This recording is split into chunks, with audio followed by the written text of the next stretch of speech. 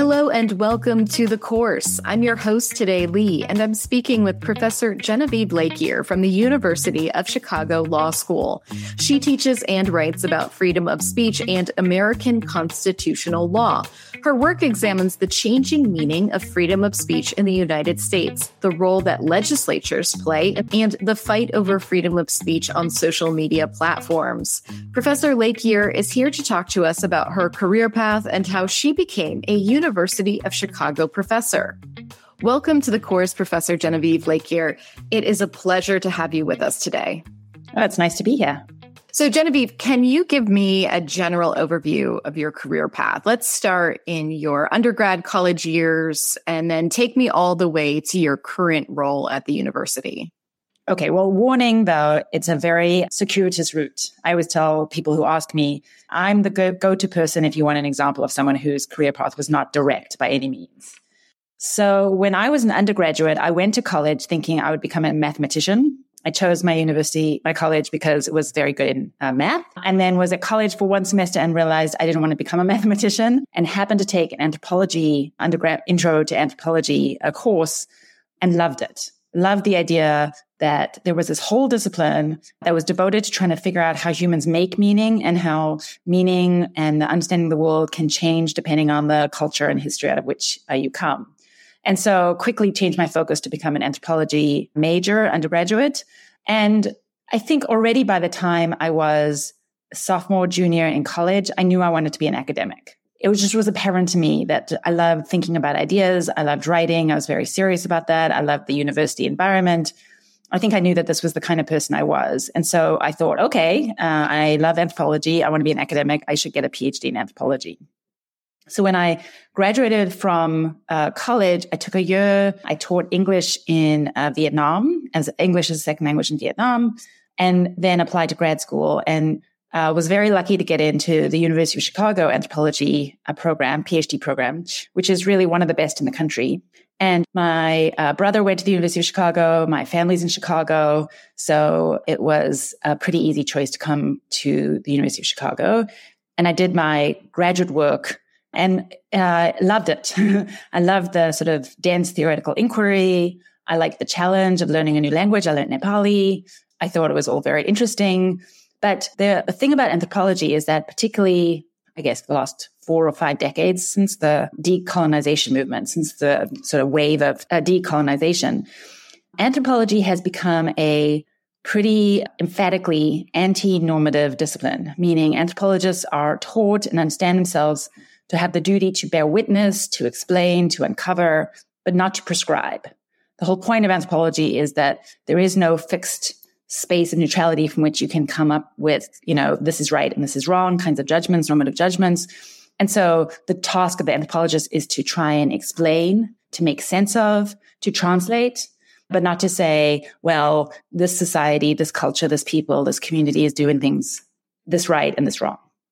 But my fieldwork was in Kathmandu in Nepal, and I was working with student activists. And the topic, I was a legal anthropologist, and the topic was about corruption and failure of rule of law and how that operated in Nepal and what were the conditions under which people in Nepal were, for example, taking to the streets, engaging in these very frequent general strikes called banda in order to make political claims, in order to demand services from the state rather than through ordinary bureaucratic processes. And, there are lots of good reasons. There are lots of reasons why this is the way often, particularly youth feel like that's the only way they can get things done. But I was working on these, pretty difficult problems for people in Nepal. And they kept saying to me, oh, we're so glad you're studying this. People from America don't really spend that much time studying things like these political strikes. And you're going to make recommendations about what we could do to change it. And I wasn't. That was not the point of what I was doing. I was trying to understand the meaning, the ritual, the context, and the history under which these performances occurred and the broader social framework. But I wasn't going to make any normative suggestions.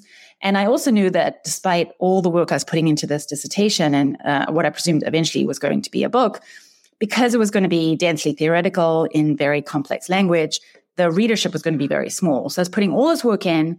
And also, I think part of it was getting all of this cooperation, which I was very grateful for, from all these people who would sit down with me for hours to tell me about themselves and their aspirations and their politics and their how they went about their practice of trying to bring change or become student president or whatever it was. And they were giving me all this, and I was going to give them very little in return. And so I started to have real doubts about whether this was the path I wanted to pursue long term. And luckily, I was in Nepal on a Fulbright and there was another American on a Fulbright there who was a legal academic. And I had really never before considered the possibility of legal academia. I don't know why. For whatever reason, I understood law to be purely a profession. I was interested in theory. It just seemed, irrelevant to me. But she was studying relatively similar kinds of questions, just in a slightly different vein. But law is a emphatically normative discipline. It's all about making prescriptions, trying to figure out how to change the law, the rules and the doctrine and the institutions. And so I started thinking, this is perhaps a better route. And so it took a while because by the time you're at the stage of writing your dissertation, defending your dissertation, there's a lot of sunk costs. You've spent time going to grad school, for me, learning the language, spending 2 years in Nepal, writing the dissertation. You're old, you're tired. I wasn't sure whether I had the stomach to go back to grad school and start all over again. So I decided that I was going to go on the anthropology teaching market and I was going to apply to law school the same time, same year. And if I got an anthropology job, I should just take it. That was the thing I'd been aiming for years and years and years. It would be good. I would have freedom and time to pursue a research agenda to teach students, which I wanted to do. And if I didn't, and I got into law school, well, then I should do that. But luckily or unluckily, I happened to get a good job in Chicago, and also get a scholarship to NYU Law School, which is good law school.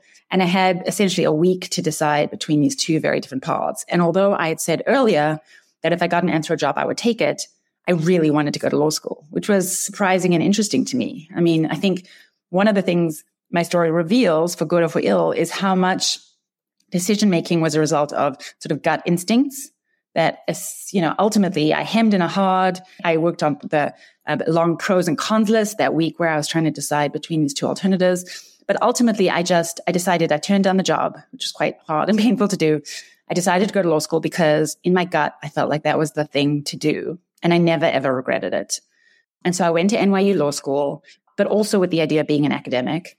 And then eventually graduated from law school. And then I clerked for 2 years. I wanted to clerk for federal judges because I thought it would be good experience. And it's not that dissimilar from the job of an academic. You're researching questions, as particularly at the appellate level, and you're writing memos. And so I did that for 2 years. I clerked for a district court judge and then an appeals court judge. And then I applied for legal fellowships, which are these 1 or 2 year positions where you're teaching legal writing, sort of intro stuff to law students, but also you have time to work on scholarship and to go out on the job market. And again, I was lucky enough, very lucky, to get a fellowship at the University of Chicago. I think really the best legal fellowship there is in the country. It's called the Bigelow Fellowship. And at this point, I was kind of a weird legal academic. I had a PhD in anthropology. I knew Nepali, but I was working on the First Amendment. It was kind of a mishmash of things. It's not what is recommended, which is that if you're going to do a PhD and a JD at the same time, you figure out a way to make them work seamlessly together so you are a coherent package. I was not. I was someone who had really taken the windy path. And so when I was at the fellowship, I felt very lucky to be there. I enjoyed it. I was learning a lot. I was happy with my writing. But I thought I will have limited career choices, job choices, and I should just take whatever I get. And so I went on the job market, and it had its ups and downs. But ultimately, the University of Chicago Law School offered me a job, which was not at all what I'd predicted. And I could not turn them down. And so I became a law professor there and ultimately got tenured. And now I'm a full professor of law. So Genevieve, tell me about your particular focus as a law professor. You are very interested in issues around the First Amendment. So I think of myself these days more as a scholar of freedom of speech because I work on the First Amendment speech clause, the guarantee of freedom of speech in the First Amendment, and then what I call non-First Amendment free speech law. So the statutes and other regulations that guarantee freedom of speech, but do so through non-constitutional means. And I am, I think, one of a new generation of First Amendment scholars who are questioning whether the established rules are the right ones. I think the First Amendment right now is this incredibly important engine of constitutional litigation and argument and rights protection in the United States. It's one of the most powerful of all the amendment Bill of Rights right now. Litigants invoke it a lot. Courts use it to strike down all sorts of laws and regulations. But its meaning is incredibly contested. And I think in the United States, it's, the national commitment to freedom of speech is one of the things people are proud of, and they identify very strongly as kind of characteristic American virtue. But what it means to guarantee freedom of speech is a matter of debate. People of different political stripes and backgrounds and judges of different political stripes and backgrounds will have very different views about what it requires, what it means. And the text itself doesn't make that plain. And so I study these conflicts over the meaning, how it has evolved over time. And then right now, these incredibly important questions about, given all that, how does that apply? What does that mean for the regulation of social media? I want to talk a little bit about the support that you received as you were figuring this out for yourself. Who did you lean on for that support? My family, really. My parents were quite supportive. I think a little bit relieved I was not going to become an anthropologist because it's a hard profession. You don't get paid as much as you do in law. And so they were very supportive through much of it. And my friends, it's really helpful to have people in your life who both really understand you and support you and love you no matter what the decision you make is, but also not afraid to say they disagree. My very good friend at the time, this is the legal academic I met when I was on the Fulbright, she walked with me when I was making this decision to turn down the job in anthropology and go to law school. And I think would never have made that same decision, but was really respected the fact that this was my decision, but wanted me to make sure it was what I thought and what I wanted. And so just to have a sounding board, both to check that you're not being crazy, but also to give you the support and the courage that it's okay to try, and we'll be here if it doesn't work. Ultimately, I think one of the lessons I learned from that experience was that this had to be my decision. That it's, what the support of those who love you can give you is the courage to make your mind for yourself. But it's still ultimately, it's your decision.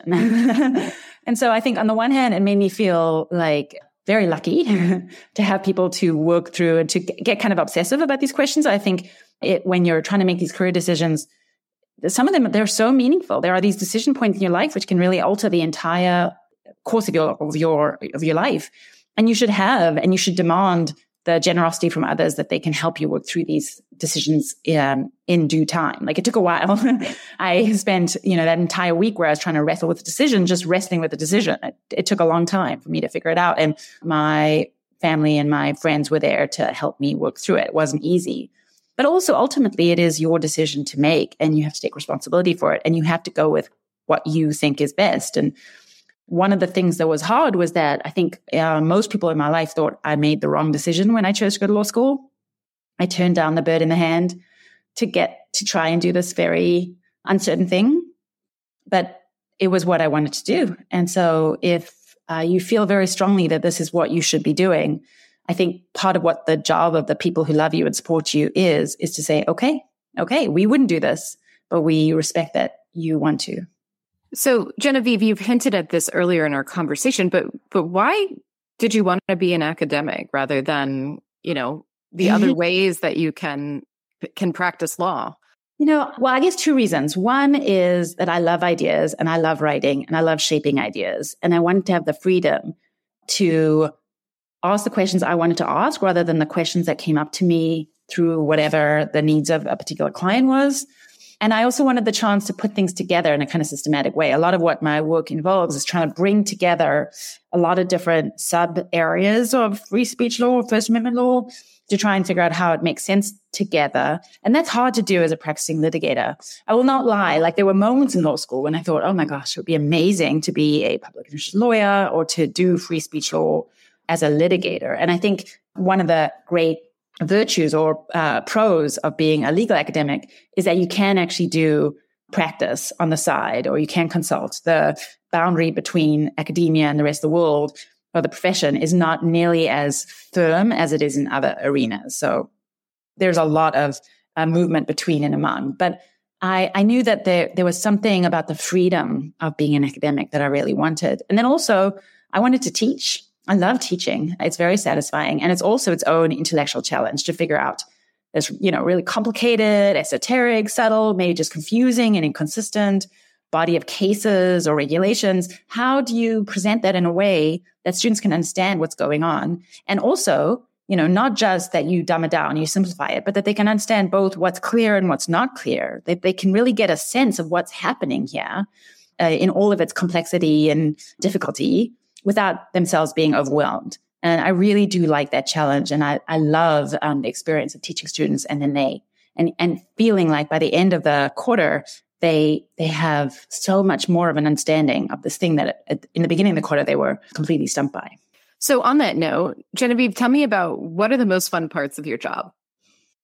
Okay, the most fun parts of my job are, I think, when you've written a paper that you like and you're presenting it at a workshop and you get to talk to other academics about ideas that you've worked through, that you believe in, that you think are really interesting. And they're, asking these difficult questions and they've read it's this sort of playful, intimate, collective, intellectual experience that can be so wonderful because your colleagues can help you figure out what you're saying better than you understood on your own.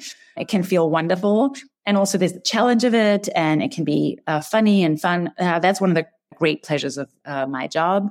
And also reading work by other academics that you think is wonderful. That's great.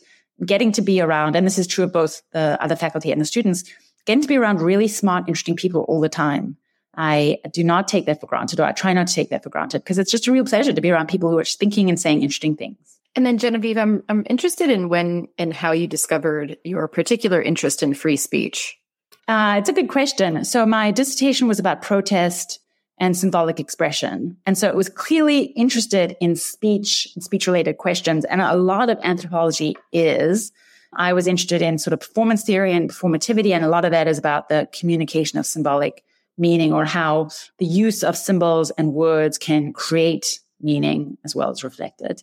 And so there was a way in which I was always kind of interested. But, what's so interesting is when I went to law school, I took First Amendment law, and I took it with Jeffrey Stone, who's now my colleague at the University of Chicago and has been a mentor and a friend to me for a while. And I feel very lucky for that. But I remember, I'd done all this anthro theory and semiotic theory about language. And I took First Amendment law and I thought, oh my God, this is so crude. In part because it was speaking a different language. It was doing doctrine. It wasn't trying to do social theory.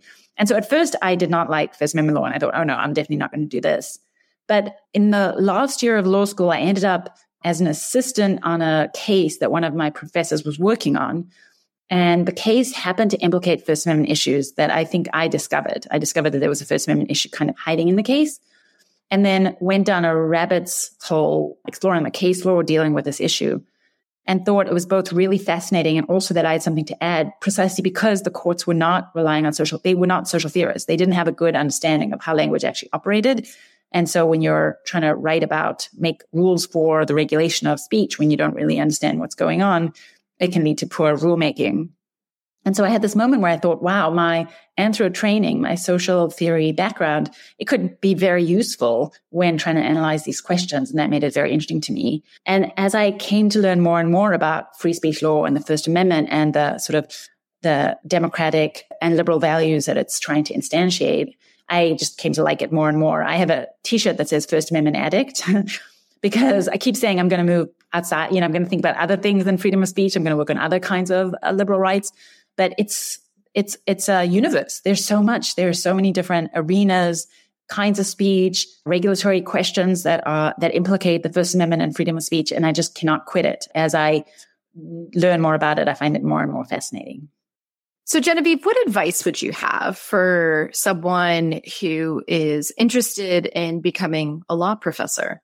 I would say, well, I guess I have two buckets of advice for people who are interested in becoming law professors, one focusing on the law, one focused on the professor. So for people who are interested in becoming academics in general, I would say it's a wonderful job, gives you a lot of freedom. It's very stimulating and challenging, and also you just have so much autonomy to figure out what it is you want to write about and think about.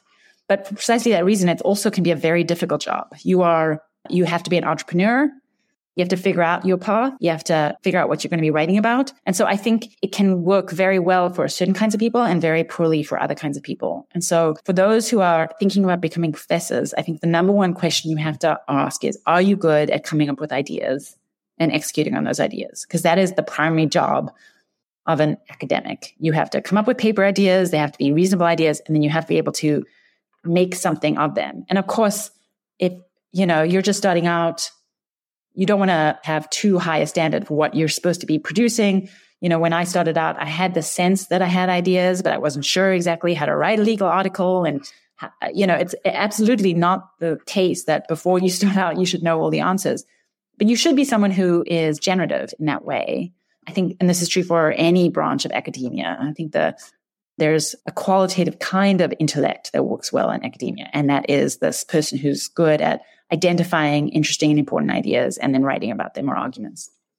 And then to become a law professor, I think it is right now, the typical route is to either get a PhD or to clerk, maybe have some practice experience and go to a fellowship. And those are very different paths. They're both good. But for those who want to be legal academics, I suppose I would suggest getting a sense of what area of law you want to work in and what your distinctive contribution could be, and then figuring out a way to build a sort of a pathway where you can get experience or insight into that area such that you can come up with an interesting job talk paper and a research agenda. Really when you're a legal academic, you want to feel like you're providing a thing, you're bringing a perspective that is not already replicated on the market. And so of course, there are areas, First Amendment, there are lots of people working in the First Amendment, but I'm working in a range of papers and styles that I think are pretty unique to me. And so you want to try and figure out what your niche is going to be. I think that's very helpful on the job market, but also more generally, I think it makes it simpler and easier to understand what role you're playing in this sort of broader conversation. And then finally, Genevieve, what is it about your job that you find most fulfilling and gratifying? Teaching students. And I know that sounds like a PR answer, but it is really genuinely the case. It is sometimes emotional, sometimes tiring to teach. It takes an enormous amount of labor on my part, preparing for class. And then the performance of class is tiring. And then there's office hours and students emailing you, right? It all takes a lot of time and effort. But it can be so fulfilling when you feel like you've really helped students understand something they didn't understand before. I love writing papers. And as I mentioned earlier, one of the funnest parts about the job is workshopping papers and having people engage with your ideas. Love that all. But the benefit to the world is very unclear or attenuated. Maybe those papers will change how judges think about things. Maybe those papers will help us understand something better so that we can do something different in the future. Maybe, but maybe not. Maybe, who knows? But when you teach students, you get immediate payoff, right? You now have communicated knowledge to this other person, and they can now communicate the knowledge to others, and they understand something about the world that they didn't understand before, and they can use it. And that is so gratifying, both on a personal level to feel like you've helped this person, but also it just means that you've done good in the world. You've added to the stock of knowledge, and I find it incredibly gratifying. Thank you, Professor Genevieve Lakier, for your time today. And course takers, if you enjoyed listening to today's interview, please check out the other ones. Leave us a comment, subscribe, follow, and share this episode with your friends and family. You can find out more about the University of Chicago through uchicago.edu or the university's campus in Hong Kong through uchicago.hk. Stay tuned for more, and thanks for listening.